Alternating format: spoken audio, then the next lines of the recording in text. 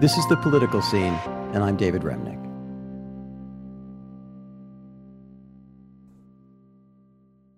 Given the level of partisan rancor between the two major parties, and honestly, rancor feels like a huge understatement at this point, you would think that the parties share absolutely nothing in common, but that isn't exactly the case.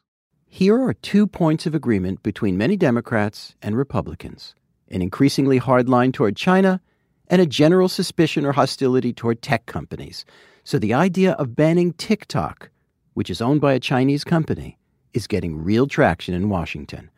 A ban had been floated during the Trump administration, but at the recent congressional hearing with TikTok's CEO, members of both parties were in full display of performative outrage, even members who wouldn't know TikTok if they saw it on their screens.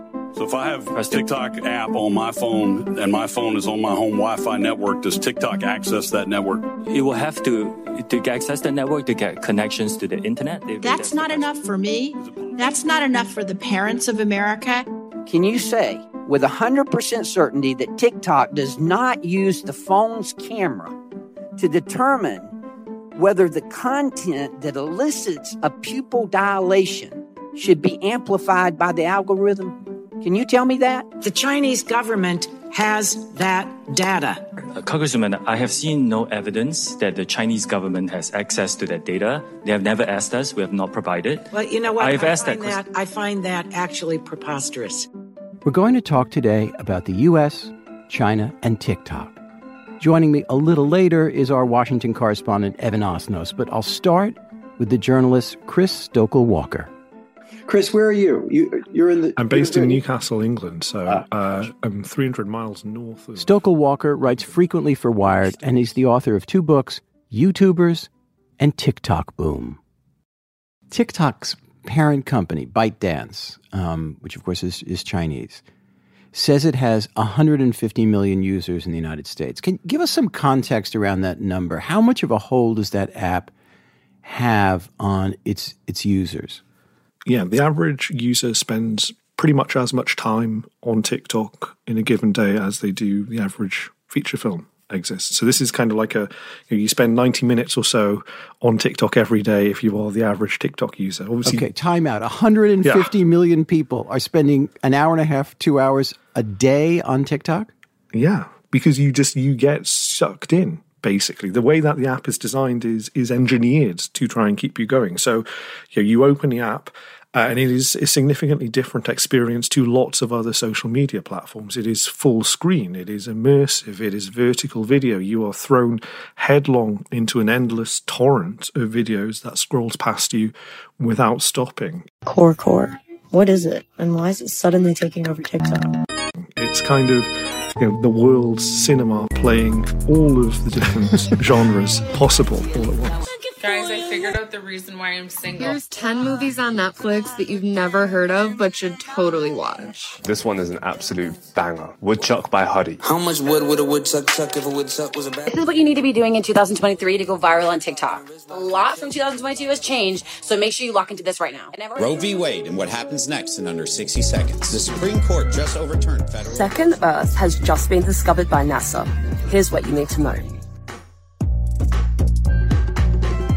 You're a user of TikTok. What are you particularly enthusiastic about watching, looking at?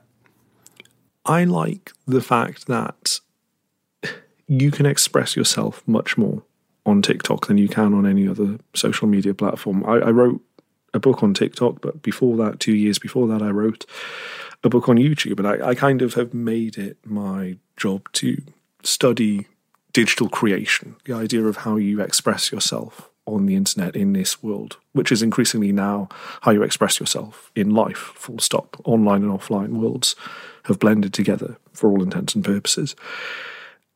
In the kind of 20 plus year history of online creation and online expression, there have been huge barriers to entry.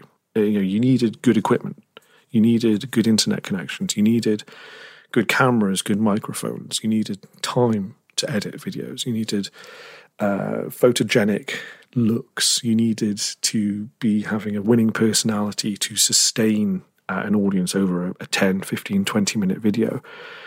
TikTok breaks down those barriers, and that is in large reason why it's so successful, why 1.5 billion people worldwide use it, is because the app allows you to just pick up and create. It doesn't require a lot of thinking. It doesn't require a lot of effort. It doesn't require a lot of equipment. It has made creators of all of us, which is good in one way, but bad in another way. But I think more than any other platform that has gone in the past, it allows us to dip in and out. Let's get to the politics of this. The main concern that we're hearing from the Biden administration and many members of Congress is security. What is their fear exactly? Their fear is that TikTok is sending all of your data to China, where it is sucked up and monitored and wiretapped by some Beijing-based spy for the Central Communist Party of China, that essentially they are learning all about you through your habits, through your interests. I personally don't buy it.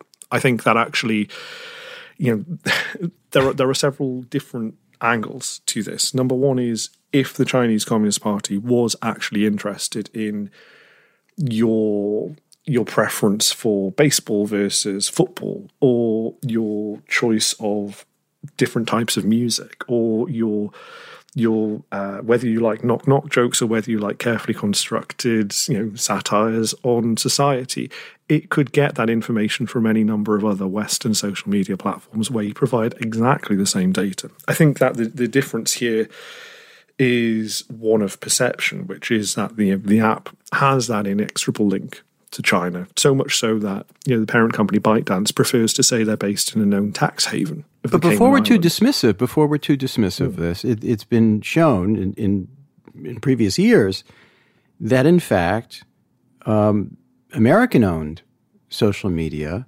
has not been such an innocent player at all. So why shouldn't we be suspicious of TikTok, and with the added dimension that it's owned by the Chinese, which, we'll get to in a second with Evan Osnos, who spent a hell of a long time in China. Go ahead, Chris. I think we should be suspicious of all social media, but I don't think that TikTok is the attack vector that we think it is. I think it's... How do we know? Well, we don't, and this is the challenge. How do you disprove a negative? It's that classic journalistic question of, when did you last beat your wife? David Remnick, when did you last beat your wife?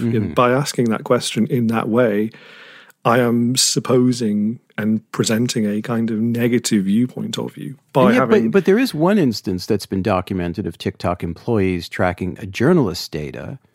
It stands out, at least to my innocent ears, as an example of what's possible. If the company is tracking other journalists or politicians, would we ever know for sure what's going on?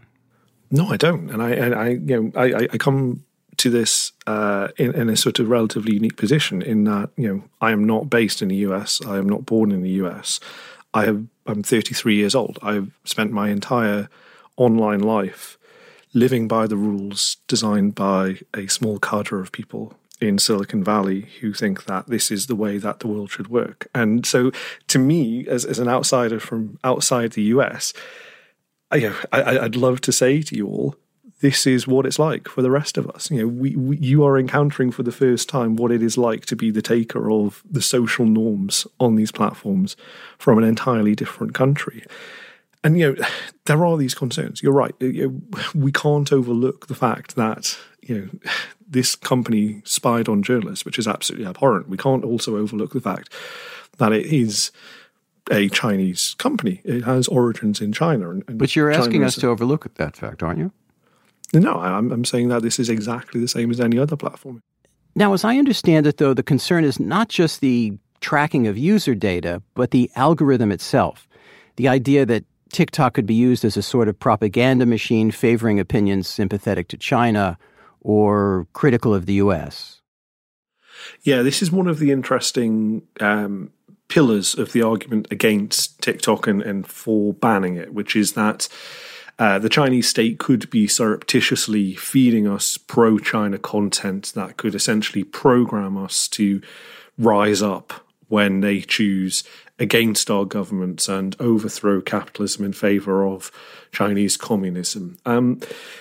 It is an interesting idea, and we certainly know that state-sponsored propaganda and prompting of users through social media happens. We have lived through the 2016 US presidential election, where Russia was shown to have interfered in our democracy and to have seeded ideas about the way that the US worked through social media platforms like Twitter. And it's that precedent, I think, that nullifies the concerns around TikTok and the idea that this is being seeded with propaganda. Because ultimately, even if we were to ban TikTok and say the Chinese state cannot use those platforms, they do this already on other platforms. We know of state-sponsored interference through Twitter, through Facebook, through Instagram. All of those platforms are used and would be used even if we decided that TikTok couldn't be. We should also add, just to round out the picture where social media is concerned,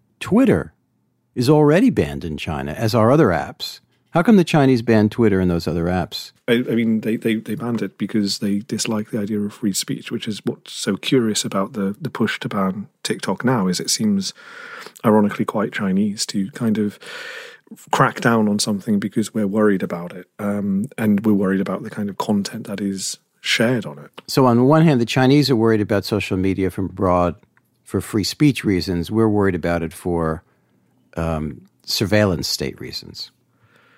Yeah, and I think it's it is interesting to see that we're going down that line, because TikTok has been banned in other countries before. In India, they banned it in June 2020 over a border dispute with China, where the government at the time in India said, we are banning this because of a geopolitical problem. And what this is, essentially, to me, it seems, is a sort of long-standing, very angry geopolitical dispute that is being trussed up in sort of national security clothing because we feel more comfortable saying that, rather than just coming out and saying this is actually, we dislike China. China flew a spy balloon over North America 2 months ago, and we think that is a problem.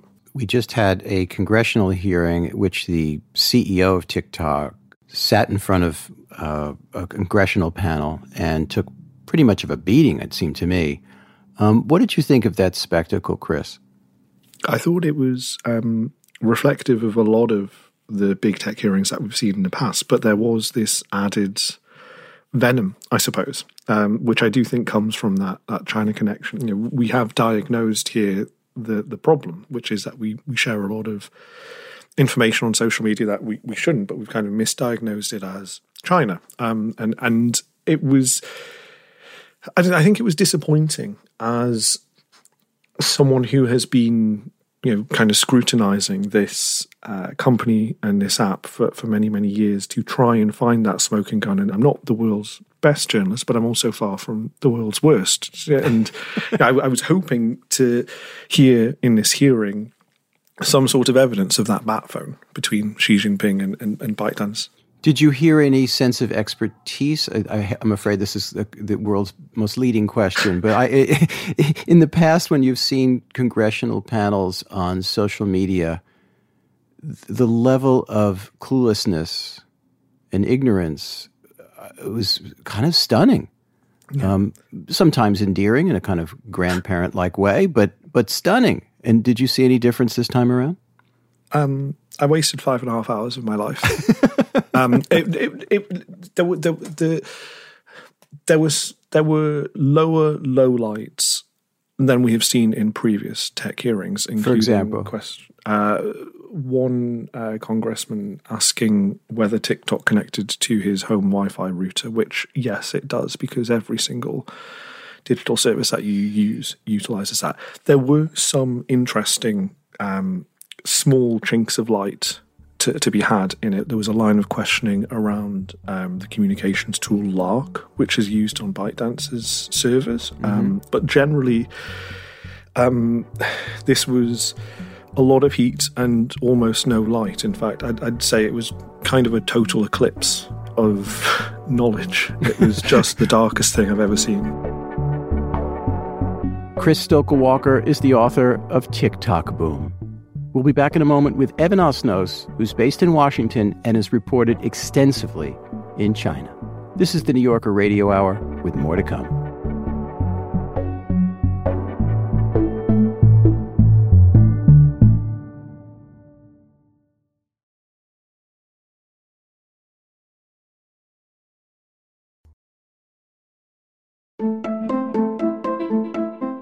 We're looking today at the politics of TikTok. Politicians on both sides of the aisle have expressed interest in banning the app or enforcing ByteDance to sell TikTok to a U.S.-based company.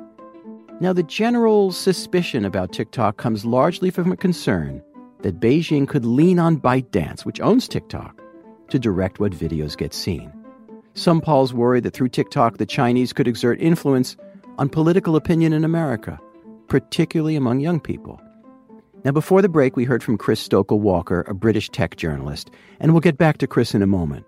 But we're joined now by New Yorker staff writer Evan Osnos, and he's based in Washington. Evan, you lived for years in Beijing as a reporter for the Chicago Tribune and then for the New Yorker. Let's step back and look at the broader moment we're in with U.S.-China relations. You wrote a piece not too long ago called Sliding Toward a New Cold War, a very ominous piece. To what degree do you think the anti-TikTok sentiment is a symptom of a real hardening of anti-China positions in this country that's not limited to left or right or center? It's quite striking, David, I have to say, as somebody who's kind of been studying and watching and reporting on the U.S.-China relationship for a couple of decades, to see how precipitous the change has been. I mean, in broad strokes, for 30 years, from the time that Nixon went to China in 1972, all the way up until this period when there was this time in which American companies and American individuals and students basically believed that the future involved China for them. And there was this assumption that, look, China is in so many ways utterly different than we are. Its political system is authoritarian and it's not going to wake up tomorrow as a democracy, but that bit by bit it was becoming a little bit more like us, quote unquote. And I think there's been this profound change. And it's really only happened since about maybe 2015. That's when you began to see it towards the end of the Obama administration. It became more acute during the Trump administration. In 2018, of course, the U.S. imposed tariffs on Chinese goods. China responded in kind. And so you had this trade war that signaled this new era. And the net effect is that today, as we're talking in 2023, the U.S.-China relationship is at its most deteriorated condition since 1972. I mean, there's just no other way to put it, David. It is at a really acute and in many ways dangerous moment because of growing tensions over Taiwan, over human rights abuses in China, over the way the United States has responded to these things and its own internal political chemistry. And I would add one other thing, which is that in some ways, TikTok arrived in Americans' lives in about 2018. It's just been about 5 minutes. And in some ways, it coincided with the same period of collapse in the U.S.-China relationship. And so they became So TikTok is a synonymous. symbol, a symptom of a larger Exactly. problem. And in a way, if you're a member of Congress, you look at TikTok and you say, this is the clearest emblem of my concern about China, and this is something I can talk about and touch. Evan, what does it mean politically that Jamal Bowman, for example, or Alexandria Ocasio-Cortez are among the members of Congress who think that banning TikTok is ridiculous? Is it because they're younger and use social media so prominently in their own political lives? There's no question that they are in touch with that 150 million Americans who tend to be younger than the average voter. They are listening to their concerns not only about access to an app, but also about what they would view as a kind of hypocrisy on some level. They'd say, well, why is it that we're going after this company but not after Google and Facebook? I think that in some ways, China's decision to ban not just Twitter, but also Facebook and the New York Times and a whole host of other foreign information sources it makes it actually that's in some ways the most credible piece of evidence to then take action on the U.S. side. If you're looking for an argument for why the U.S. can and should do something, you come down on the argument for reciprocity. You say, look, this is an imperfect solution, but as long as China is banning these kinds of American companies, why is it that we're going to allow them to have free reign here? And whether or not you think the final destination should be that everybody is banned, it forces a conversation on the Chinese side to say, well, why is it that you expect to have full access in the United States when you don't grant that the other way? How do the Chinese rationalize that? They don't have to. In a sense, what they say is, your system is yours and ours is ours. We saw a real campaign by Chinese officials to defend TikTok, even as the company itself tries to distance itself from the Communist Party and the Chinese government. Is it possible to untangle that relationship? I think the honest answer, David, is that it's impossible to untangle it. In the end, if you are a company in China, there is a point on the horizon, and you don't really know when it is, when they can come to you and say, now we want access to your data, or we want access to your executives, or we're going to put pressure on your leadership to do things that they might have committed publicly to not do. That's just the practical reality. And I think TikTok finds itself trying to come up with ways of segregating its relationship in the United States from its broader relationship in China. And that's just very difficult to do. Chris, what would a TikTok ban actually look like? I think it would be pretty significant. I think, again, we can look to prior precedent in India for kind of an example of how it would go, which is you would see homegrown alternatives trying to step up in its place. And that didn't really work in India because, frankly, those homegrown versions were developed so quickly in the aftermath of the ban that they just were imperfect copies. Handily, we do have two pretty well-formed, well-funded competitors, YouTube Shorts and Instagram Reels, two massive tech companies who are developing essentially TikTok-alikes, things that look pretty similar to TikTok and have been for several years as they've seen the rise of TikTok eat into their market share. It's also notable, actually, that a lot of this political maneuvering and wrangling comes off the back of lots of lobbying on behalf of Meta to say TikTok is a little bit of a risk here. So I think we can't overlook that. Out of pure economic self-interest, you're suggesting. Precisely, yeah. And I think that is interesting to think about. Whether or not those users of TikTok, those 150 million Americans, would port over their accounts to Instagram or to YouTube, I think is yet to be decided. Well, this is exactly the point. I mean, it's my experience, and maybe everybody's, that when people have something and they enjoy it and seem to use it 2 hours a day, as you're suggesting, which is an incredible number, 150 million people getting disappointed all at once is going to have political ramifications, isn't it, Evan? I think there is a real political element here. Chris touched on something very important, which is the fact that the Facebooks and the Googles of the world have a really strong interest in actually seeing TikTok disappear. I think actually that, in a way, the larger political question that isn't being talked about because people are focusing on China is the fact that we don't have a meaningful federal protection statute of any real kind that prevents ordinary people, whether they're kids or adults, from having their data collected and misused, whether it's by an American company or a Chinese company. And in some ways, that's the conversation that is necessary.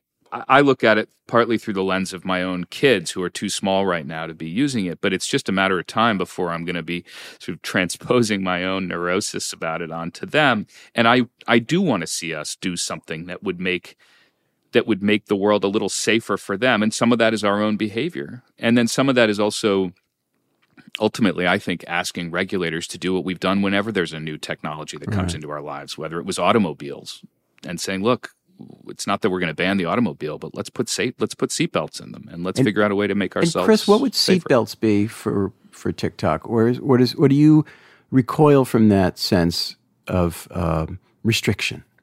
I don't.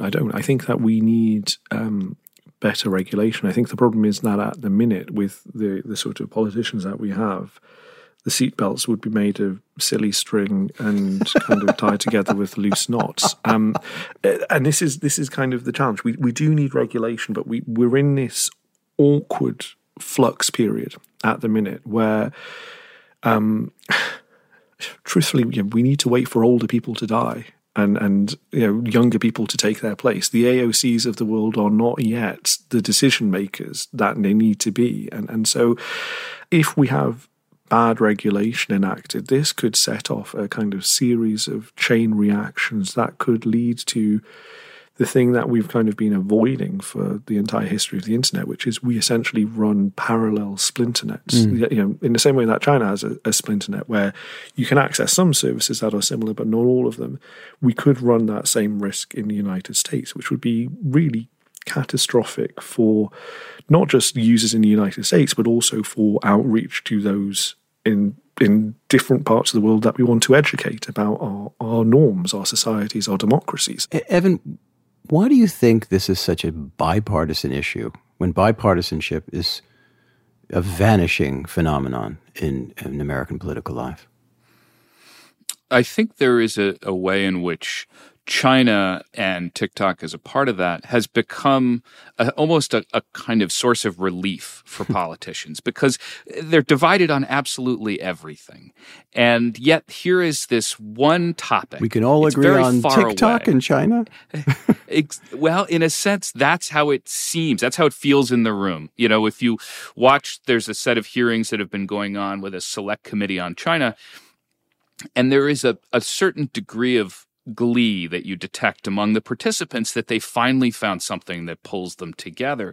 And I think that as a citizen makes me a little bit uncomfortable because anytime we have too much of a consensus in Washington, an unexamined set of beliefs, that means that we're at risk of something. I think we're now talking about 20 years after the invasion of Iraq, and it's not too grand an analogy to make to say we need to be really vigilant as citizens, as journalists, to question what it is that the government is basing its assumptions off of. And one of the questions that's been asked is to say, I know that TikTok is vulnerable to the Chinese government's requests. We know that. That is a fair reading of the facts.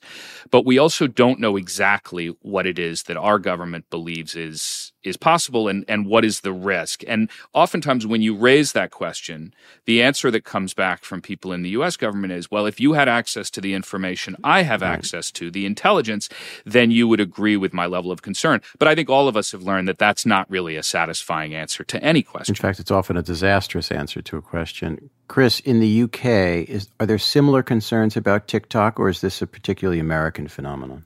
No, this is a global issue now, and actually it is multiple countries around the world, multiple jurisdictions following in the US's lead. So Canada has banned TikTok on government devices. The European Union has done a similar thing. The UK banned it on government devices, and then 8 minutes into the congressional hearing announced that they were banning the use of TikTok on the UK parliamentary estate. So that would be essentially the equivalent of banning it from any use on the Hill in the US. And what's interesting is each of these countries, and there are more, New Zealand, Australia, others, have kind of taken this approach of banning TikTok partially. They're not banning it countrywide, which is what the US seems to be trying to do, which will be interesting to see whether it holds. They have been choosing a sort of half measure. They're saying we're going to focus this specifically on a very, very small proportion of users, government users. I mean, it seems almost like this is a way of signaling to the US that we are behind you while also not really poking the bear in a way of angering everyday users. Chris, you're obviously very skeptical of a ban of TikTok. And it does seem that in trying to regulate social media, the government so often gets it wrong. What is the smart way to think about or deal with this problem? I think we have to recognize that, we have uniquely failed over the last 15, 20 years to get a grip on social media and tech more generally. And we're so beyond being able to get a grip on them through any sort of regulation, whether it's in the US, whether it's in Europe or anywhere else, that they have to essentially self-police. And that doesn't always work. And we kind of see the excesses of that, particularly in how Twitter is spooling into a kind of odd death spiral right now, where the sort of conceit that the tech executives will be the grown-ups in the room, and we've kind of thought that they haven't been previously, has been shown that actually they're trying pretty well to do so with Elon Musk in comparison. So I think if we can't get that kind of federal data regulation, as Evan says, or any kind of antitrust level sort of crackdown on these big tech platforms, I think we need to kind of take ownership ourselves. We need to be much more cautious about what we share with these platforms. We need to, monitor where our data is going. So in practical terms, what would we have to change? So you don't use your real name on social media. If you are really worried about these national security risks, which we have had previous concerns around TikTok being banned on army bases several years ago, and that is kind of a valid concern. But then also, if you're on an army base, don't record video on any social media platform, because people can glean information from that, from what they see in the background. Clean out your data regularly. For instance, you can reset your TikTok algorithm if you worry that it knows too much about you. Those are sorts of the things that we should be doing, but we should also, not necessarily give up on the idea of regulating this officially. We should be asking our politicians to do better. We should be, getting AOC like tech literate politicians. Ilhan Omar is a Twitch streamer, which is, means that she has much more lived experience of this stuff and knows it innately more than anybody else who is kind of blustering from behind a pulpit in Congress. I think the line of the day is, we have to wait for the old people to die. Thank you both. It was a terrific discussion. My pleasure. Thank you. Chris Stokel-Walker writes for Wired and other publications, and he's the author of TikTok Boom. Evan Osnos, of course, is a staff writer for The New Yorker.